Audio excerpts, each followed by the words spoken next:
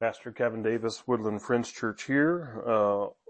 I'm preaching through an entire book today, and I had 3 separate readers in the service this morning, but I didn't want to pause our service every 5 seconds to, give them a mic, so I'm just going to read it for us, and then we'll jump right into the recording of my sermon.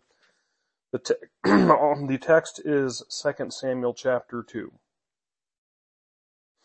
After this, David inquired of the Lord, "Shall I go up into any of the cities of Judah?" The Lord said to him, "Go up." David said, "To which shall I go up?" He said, "To Hebron." So David went up there, along with his 2 wives, Ahinoam of Jezreel and Abigail, the widow of Nabal of Carmel. David brought up the men who were with him, every one of his household, and they settled in the towns of Hebron. Then the people of Judah came, and there they anointed David king over the house of Judah. When they told David it was the people of Jabesh-Gilead who buried Saul, David sent messengers to the people of Jabesh-Gilead and said to them, "May you be blessed by the Lord, because you showed this loyalty to Saul your Lord and buried him. Now may the Lord show steadfast love and faithfulness to you, and I too will reward you because you have done this thing. Therefore let your hands be strong and be valiant, for Saul your Lord is dead, and the house of Judah has anointed me king over them." But Abner son of Ner, commander of Saul's army, had taken Ishbaal son of Saul, and brought him over to Mahanaim. He made him king over Gilead, the Asherites, Jezreel, Ephraim, Benjamin, and over all Israel. Ishbaal, Saul's son, was 40 years old when he began to reign over Israel, and he reigned 2 years. But the house of Judah followed David. The time that David was king in Hebron over the house of Judah was 7 years and 6 months.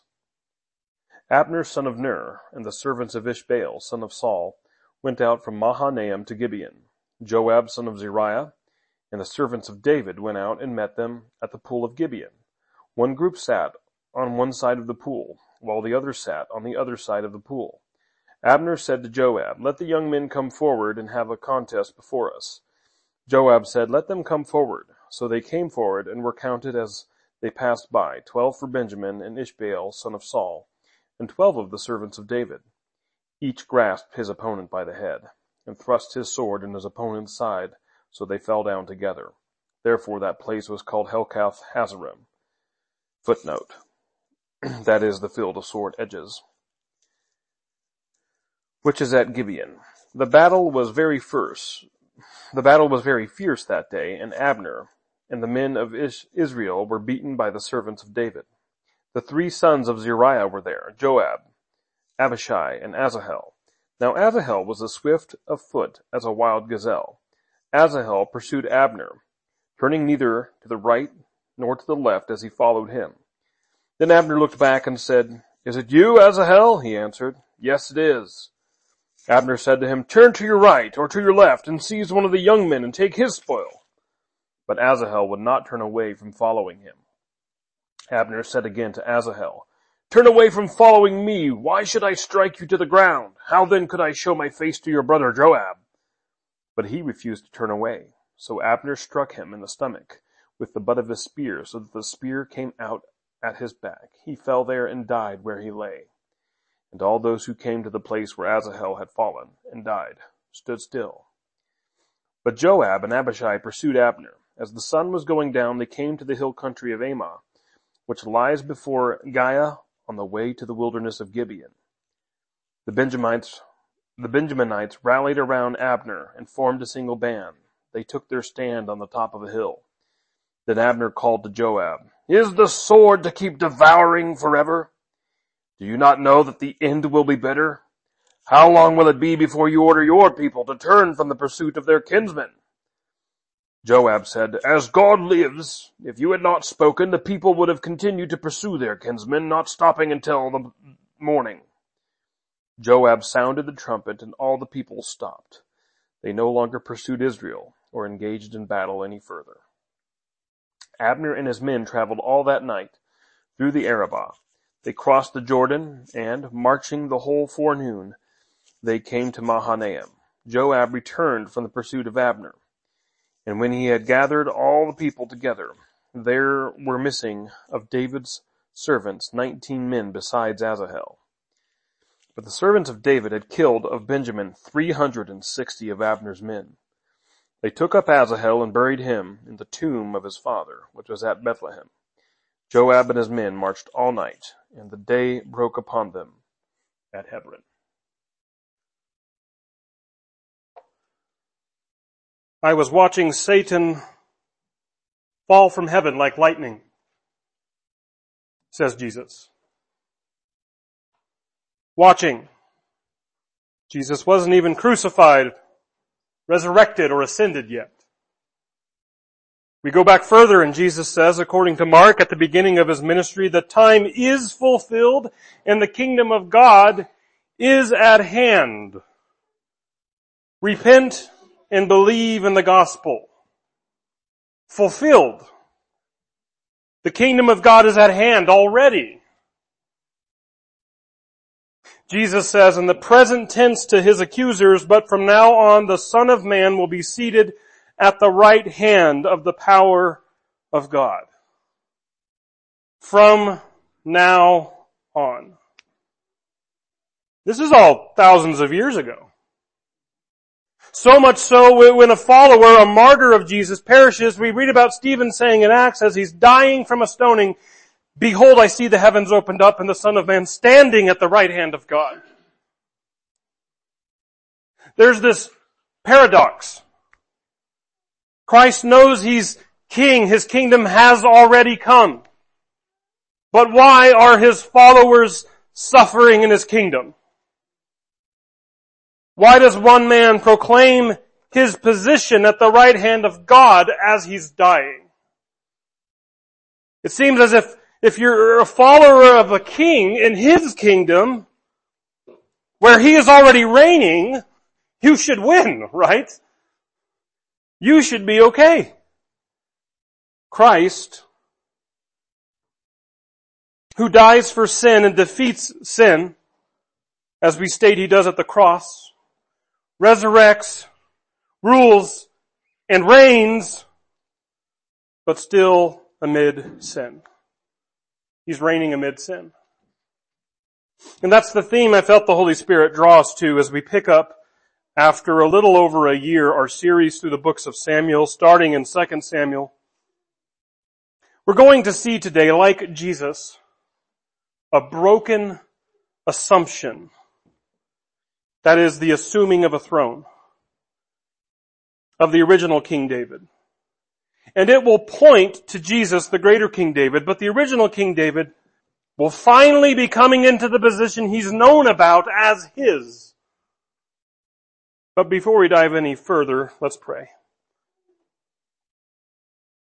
Father, there is this paradox as we proclaim as followers of you. You are sovereign. You are the governor of the entire universe, the supreme authority. But it breaks our heart because we have your heart to see injustice, to see suffering, to see the enemy. Many times it appears he's winning. And if you're the sovereign, why don't you do something about it? Is what we would like to say, and many times we do say. Show us today what it means. Give us insight into your ways of reigning, as to why you're reigning amid sin. We thank you for your word. We ask that you would make it come alive to us. Would you warm up cold hearts? Would you tear down defenses? Would we give ourselves completely to you today, we pray. In Jesus' name, amen.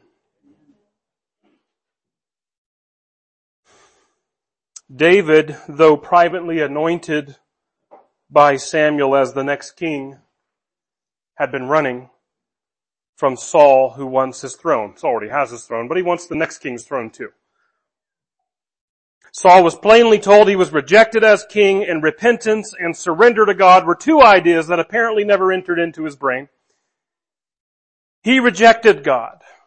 And in fact, he pursued David, murdering people in the process, Israel suffering for his crazed pursuit.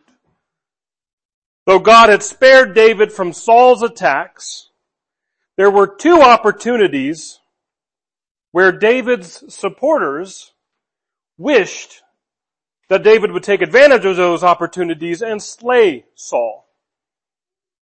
One of those eager beaver soldiers of David shows up today. But David resisted. However, and I argued that this wasn't necessarily the Lord's will, but we read in 1 Samuel 27:1 tells us just who was in counsel with David when he makes this decision.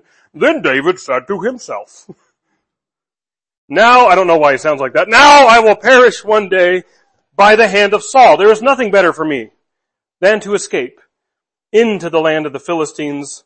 Saul then will despair of searching for me anymore in all the territory of Israel, and I will escape from his hand. It's just David and himself talking. I have those conversations too. And the heart, the actual wording there is David said to his heart, and the heart is deceitful above all things. Furthermore, the author puts this in right after the second opportunity that David had with Saul. As in, here's an opportunity to kill him, David. David says, the one thing I can draw from this is that Saul's going to kill me. It's like the author wants us to see the grace and protection and then contrasted with David's reasoning. And so he goes to Israel's enemy. He sells himself to a king Achish. He sets up he and his soldiers at a city called Ziklag, and then he starts raiding southern Israelite cities to sweep out some of Israel's enemies. And so we might be tempted to say, oh, see, look, he's doing good things. He's taking out Israel's enemies. Maybe God wanted him to do this. But then 1 Samuel ends with David and his men coming this close to going to war with Israel. With Achish. It's just the other Philistine lords are smarter than Achish. And they say, David, go home. You're not going to be behind us as we go towards you, your kinsmen in Israel. You're not fighting in this war. So David and his men return home, and what do they find? Ziklag, their city, has been raided and razed by the people he's been pillaging and raiding in Israel. And though the author told us right away that the families were safe, they were just taken captive, David and his men didn't know that. Somebody should make a Western movie about this.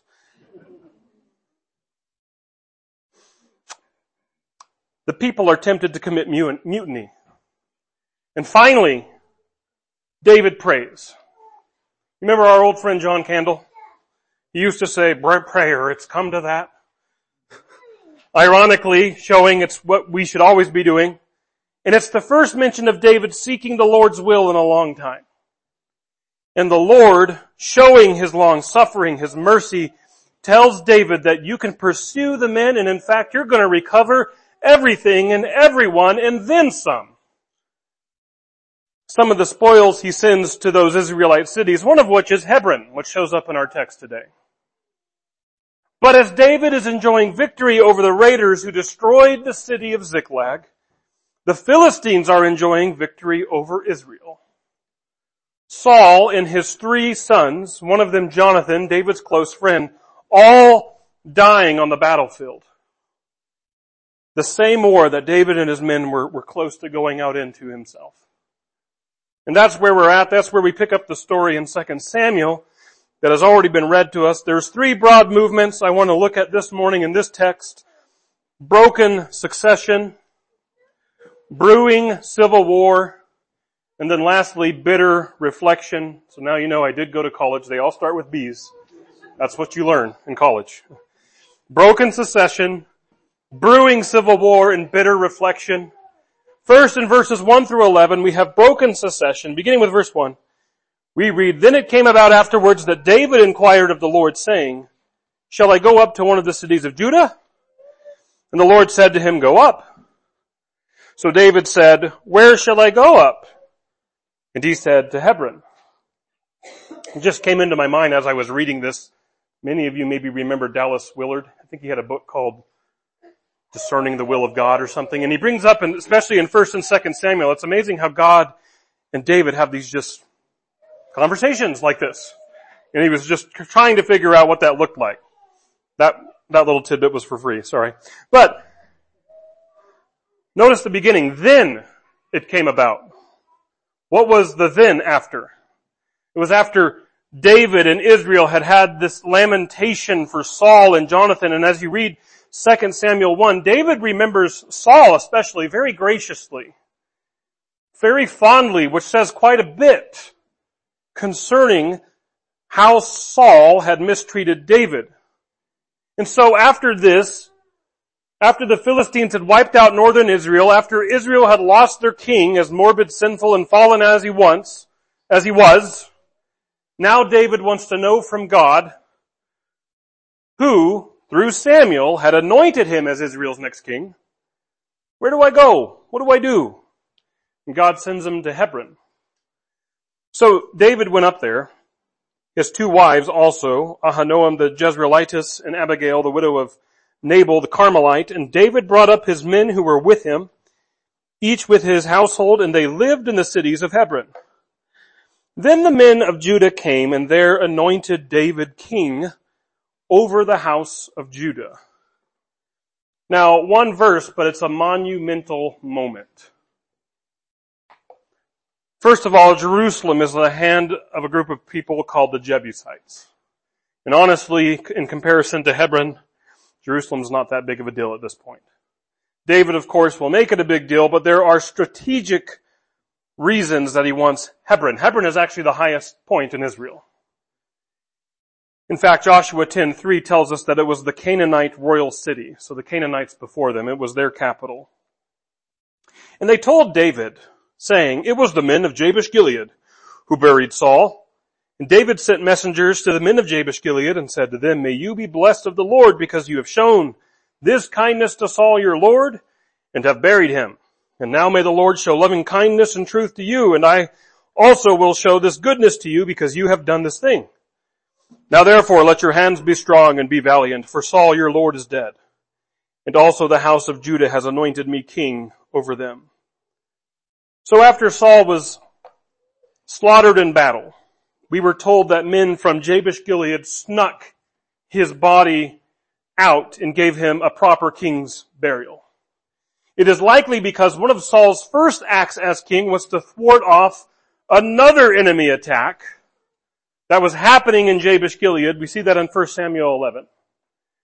And no matter how Saul is seen throughout Israel, Jabesh-Gilead will likely not forget Saul's loyalty to them. Which is what David is getting at here. He was crowned king in Judah, which is one tribe in southern Israel. But he's talking to a northern locale saying, hey, I commend you for your loyalty. I was never Saul's enemy as far as I was concerned. Sure, he tried to kill me all the time. But I never sought to kill him for myself. And you paid him honor and a burial that I 100% support, but he's dead now. And Israel needs to unite. Will you pay me that honor? Judah already is. That's the idea here. And if David were to get their loyalty from the folks who dared to go behind enemy lines to retrieve Saul, if those people now showed their loyalty to David, then most of Saul's loyalist subjects would probably follow suit. So it's kind of a political kindness move here. Very wise. We don't know if Jabesh-Gilead pledges their loyalty right away though, because the next thing we do here is someone else is trying to take advantage of the precarious state that Israel is in. And they're going to set up a puppet kingdom through Saul's other son. We pick up in verse 8, but Abner, son of Ner, commander of Saul's army, had taken Ishbosheth, the son of Saul, and brought him over to Mahanaim. Now, Abner was present for one of these opportunities that David had to kill Saul. He was Saul's personal bodyguard. 1 Samuel 14:50 also tells us that Abner is Saul's uncle, which makes him great uncle to Ishbosheth. In any case, in this second opportunity where David had a chance to kill Saul, David and one of his men sneak into the camp. One of his men is going to show up today, this man, where all of Saul's men was sleeping, because the Lord had put a sleep on them. And instead of spearing the sleeping Saul, David just takes the spear, goes to a safe location, and then he taunts him later. Hey Saul, wake up! Is this your spear? I had an opportunity to kill you, but I spared your life. And then he taunts Abner too. He says, what a great bodyguard you are! So, this Abner is loyal to Saul. He takes Saul's son, who was apparently either too young or too timid, or maybe he did serve in the war, but he didn't die like his brothers. And Abner brings him to Mahanaim, which, to put it in contemporary terms, imagine if the U.S. is devastated by war, the White House is empty, so a general takes a puppet president and he installs him in a temporary capital in Idaho or Colorado. You get the idea. It's not near a powerhouse center. It's defendable. In other words, it's an unstable kingdom. Verse 9, and he, Abner, made him, Ishbosheth, Saul's son, king over Gilead, over the Asherites, over Jezreel, over Ephraim, and over Benjamin, even over all Israel. Ishbosheth, Saul's son, was 40 years old when he became king over Israel, and he was king for 2 years. Doesn't that phrase sound familiar if you ever read the Bible? If you ever read the fascinating, page-turning epics of 1st and 2nd Kings, there are these summaries everywhere. This king was 30 years old when he became king, and he was king 4.5 years. 1st and 2nd Samuel and 1st and 2nd Kings are known in some old Bibles as 1st, 2nd, 3rd, and 4th Kings, as in they may have been the same author or compilers. My point is though, I don't know about you when I was young, but I didn't realize there was a divided monarchy and then David. But we already have Israel and Judah. It's kind of a prelude to things, how are they going to happen after Solomon dies. The house of Judah followed David. Verse 11, and the time that David was king in Hebron over the house of Judah was 7 years and 6 months. So this is what we have so far. A broken succession. As far back as 1 Samuel 16, when David was likely a teenager. He was anointed king by Samuel. He's been 10 years on the run from Saul. And this is the moment that he's been waiting for. Don't you love what he inherits? A defeated, fractured Israel overrun by Philistines. Yes, Saul is gone, but then Saul's son is in the way. There's a scheming general. And then on top of this, we begin to see brewing civil war. As if the broken kingdom with 2 named kings wasn't signs enough. But it's like the author wants us to recall that anointing of David, and I'll tell you why here in a second. But look at this in verse 12. Now Abner, son of Ner, went out from Mahanaim to Gibeon with the servants of Ishbosheth, the son of Saul. I think in your outlines I gave you a wonderful little chart, hopefully so you can keep all the names and places straight. You're like, wait, what's team good and team bad? Hopefully that chart will help. So, here comes Israel, Saul's son's kingdom. I would argue really Abner's kingdom. Ishbosheth is just a puppet. But the army comes down to Gibeon, and this is like a central place, likely a disputed place between the northern and southern kingdoms. And then we read about David's men, his army, and Joab, son of Zeruiah, and the servants of David went out and met them by the pool of Gibeon, and they sat down, one on the one side of the pool, and the other on the other side of the pool. Then Abner said to Joab, so now the enemy commanders are talking, now let the young men arise and hold a contest before us. And Joab said, let them arise. So in 1 Samuel 16, David was anointed king, but do you remember what happens in 1 Samuel 17? David and Goliath. And there, Israel is a united kingdom met against the Philistines at a ravine, and Goliath had called out Israel for a contest. 1-on-1. Let's spare a lot of bloodshed. Let's just do a 1-on-1. To which David rose to the challenge. But here, after David's been anointed king at Hebron, we see another contest, only it's Israel against Israel. Brother against brother. And so, the word contest, scholars and commentators do wonder, is like, is this just jousting gone bad? Like the medieval sport sometimes that crossed the line? Or is this all out David and Goliath? These two parties do mean to fight, but instead of bloodshed of their entire armies, let's just dial it back and do 12 on 12. Could be that. Because back in verse 12, a commentator would say, where it says the army of the north went out from Mahanaim. This is the common Hebrew phrase for the army left for war type phrase. Whatever it was, it got gory really fast. You remember this? So they arose and went out by count, 12 for Benjamin, and Ishbosheth, the son of Saul, the northern kingdom, Israel, and 12 of the servants of David, Judah, the southern kingdom. And each one of them seized his opponent by the head and thrust his sword in his opponent's side. So they fell down together. Therefore that place was called Helkath Hazarim, or the field of swords, which is in Gibeon. And you say that seems so stupid, that can't happen.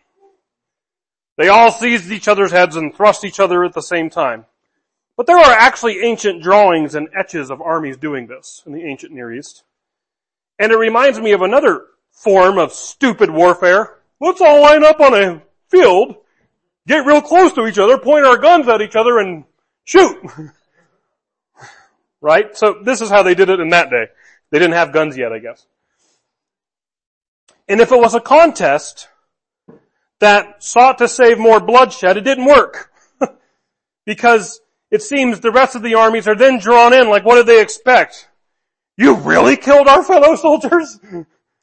Verse 17 says, in that day the battle was very severe, and Abner and the men of Israel were beaten before the servants of David. In other words, Judah. David, the southern kingdom, Judah is winning. Only now there is one episode. As the author then hones in on some of the actions of David's men, now the three sons of Zeruiah were there, Joab, Abishai, and Asahel. So again, that second opportunity to kill Saul that David had, that one guy who was urging him, hey, they're all asleep. Here's the spear. You know, the one that Saul tried to kill you with several times? Put that in him. That guy is Abishai. He's very antsy. And it's actually David's nephew. All three of them are. Zeruiah is David's sister. So 1 Chronicles 2:13 and 16 tell us that. And we're going to see that Abishai isn't the only antsy one. It continues, and Asahel was swift-footed as one of the gazelles which is in the field. And Asahel pursued Abner. So again, this is the general of army. And I would argue Ishbosheth's puppet master. And he did not turn to the right or to the left from following Abner. Then Abner looked behind him and said, is that you, Asahel? And he answered, it is I. So Abner said to him, turn to your right or to your left and take hold of one of the young men for yourself and take it for yourself his spoil. In battle, we actually saw this in 2 Samuel 1. It's common to take the enemy's gear and take it to your leader as a way of saying, I slayed him for you. Now, where's my reward? And so Abner is saying, you're not going to get my gear. Go get someone else's, someone you can actually defeat. But Asahel was not willing to turn aside from following him in verse 22. And Abner repeated again to Asahel, turn aside from following me. Why should I strike you to the ground? How then could I lift my face up to your brother Joab? So we're all on the same page here. One of David's men, his nephew, very antsy, impetuous soldier, is pursuing Abner. Maybe Abner pegged him as the real threat from Israel. Maybe he's the commander on the battlefield, and for whatever reason, Abner thinks he's going to get a lead on him. He's going to win this duel, so he's pursuing him. Maybe he expects to be rewarded or honored by David if he kills him.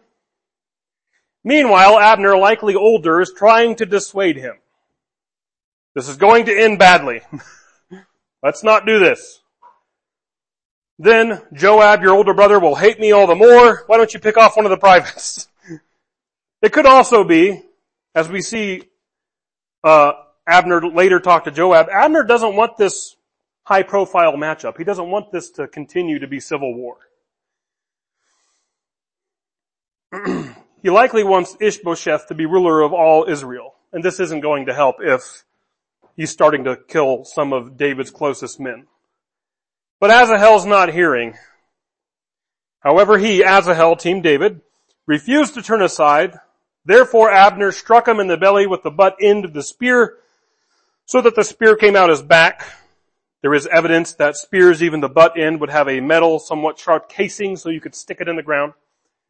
And he, Asahel, fell there and died on the spot.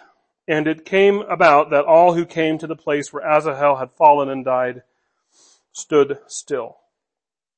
Far into the book of 2 Samuel, chapter 3, it recounts David's mighty men. Asahel is named. So Purple Heart, maybe, military honors. Maybe he did some feats before this, or maybe this is kind of a post-honor, well, you tried to pursue the enemy commander. Joab, Asahel's older brother, is the commander of Judah's army, and now his brother is dead. If it was just to be a contest, this was a tense one. To give Abner credit, he didn't want to do it. He did tell Asahel to break off before engaging him, and likely this was out of self-defense. But Joab and Abishai pursued Abner. It's on. They want revenge. And spoiler alert, it's not gonna be today, but they're eventually gonna have revenge. And when the sun was going down, they came to the hill of Ammah, which is in front of Giah by the way of the wilderness of Gibeon. And the sons of Benjamin, again, northern tribe, Saul's sons, team Israel, team Ishbosheth. And the sons of Benjamin gathered together behind Abner and became one band, and they stood on top of a certain hill. Then Abner called to Joab and said, "Shall the sword devour forever? Do you not know that it will be bitter in the end? How long will you refrain from telling the people to turn back from following their brothers?" Abner's choosing his words very particular. Notice it's their brothers. This is civil war. How long will it be civil war is what Abner is saying. Abner didn't want to kill Asahel, and in fact, we're going to see Abner defect in the next chapter. He doesn't want civil war, and he doesn't want retribution from Asahel's family. So finally, this gory, what started out as a contest comes to an end. And Joab, team David, team Judah says, "As God lives, if you had not spoken, surely the people would have gone away in the morning, each from following his brother." So Joab blew the trumpet, and all the people halted and pursued Israel no longer, nor did they continue to fight anymore. Abner, team Israel, and his men then went through the Arabah, or the plain, all that night. So they crossed the Jordan, walked all morning, and came to Mahanaim, that's the capital. Then Joab returned from following Abner, and when he had gathered all the people together, 19 of David's servants, besides Asahel, were missing. So 20 losses for David and Judah. But the servants of David had struck down many of Benjamin and Abner's men, so that 360 men died. Ishbosheth and Israel suffered greatly in this battle. They took up Asahel and buried him in his father's tomb, which was in Bethlehem. Then Joab and his men went all night until the day dawned in Hebron. Bethlehem to Hebron was 23 miles, so even after they've been chasing all over this mountainside, let's march another 23 miles. What's the point? Kevin, what are you going to do with this? Do we just keep reading? Was this just an interesting itinerary? Here's what I see. A broken assumption. David is supposed to be assuming the throne. He's been on this path for years. He was anointed as a teenager. He's been chased by Saul. He's always been nice to Saul. He never sought to kill him when he could, when he had opportunity. And now that Saul has died and now that Israel is open for a new leader, he's facing this. More Saul-followers, scheming commanders, civil war, 2 kingdoms. But he was promised. Yahweh through Samuel told him. And it reminds us of the greater King David who saw Satan fall like lightning, who preached that the time was at hand in his day, who now sits at the right hand of God to receive suffering followers. A kingdom that receives devout followers in the form of suffering martyrs. It shows us that both King David and the greater King David, they reign amid sin. And we know this isn't the end of David. This isn't the end for him, like I alluded to. Even Abner himself will eventually defect to David's side. But even that whole situation is going to be mired in sin. But what we should be encouraged by is that God, Christ, He doesn't need a clean world to reign in. There's one comedian who said you don't clean yourself up to take a bath. He starts with where we're at. He starts in a broken world. He redeems a fallen world. He works with broken people. He shows up to a darkened, sinful Jewish establishment. He inaugurates the kingdom amid fishermen and the like. He dines with prostitutes and sinners. He offends the religious leaders of his day. He suffers. He gives himself to the leaders who would murder him. And with that, he inaugurates his kingdom. Squeaky clean, right? With that, he saves the world. He's able to rise and save those who believe in him from the very sin that Jesus was close next to and suffered by.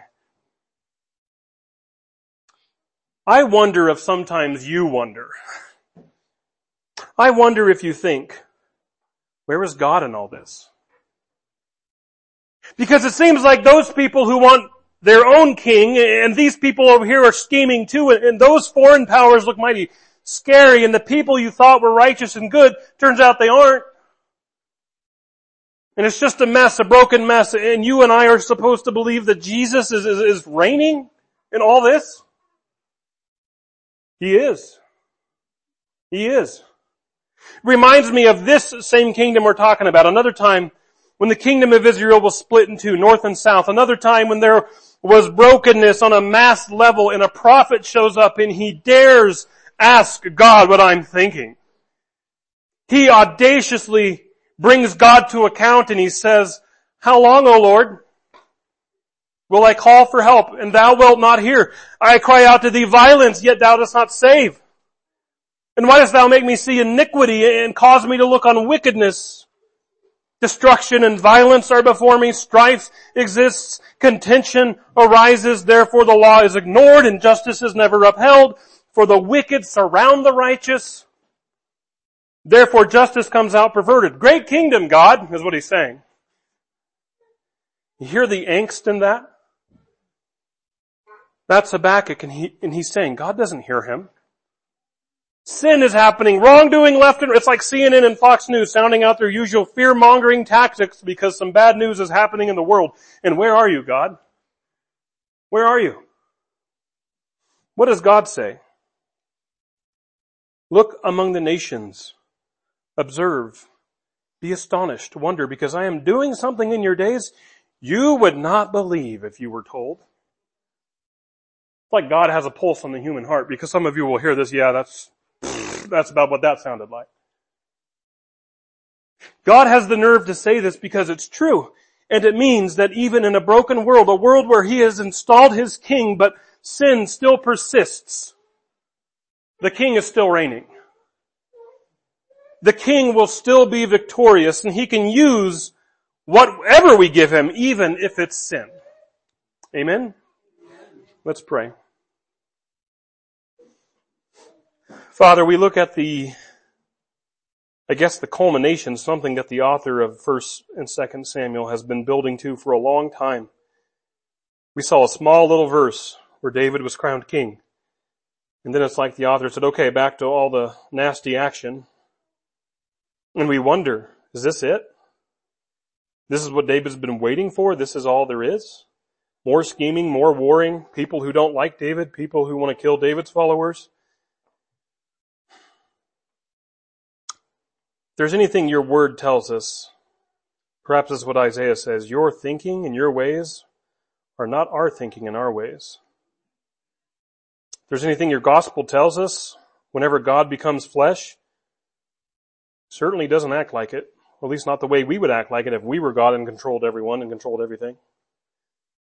No, you show us your way as love and service, peace. And I say this all the time, but 2,000 years removed, what kingdom is still standing? The kingdom of Jesus. Rome has long since fallen. The Jewish establishment got burnt to the ground pretty quickly after you died and resurrected and ascended. But your kingdom remains and persists through all other kingdoms and nations. You have the ability to reign amid sin. And so help us to have that perspective that even when things look dark and we have the heart of Habakkuk, seeing all the things happening around us and wondering, where are you in all this? Did you lose? Were we following no one? But your heart says, look, can be astounded. I am at work. Even if you don't believe it, doesn't bother you any, you're still at work. Thank you for that, and help us to trust in that. It's in Jesus' name we pray. Amen. You are dismissed.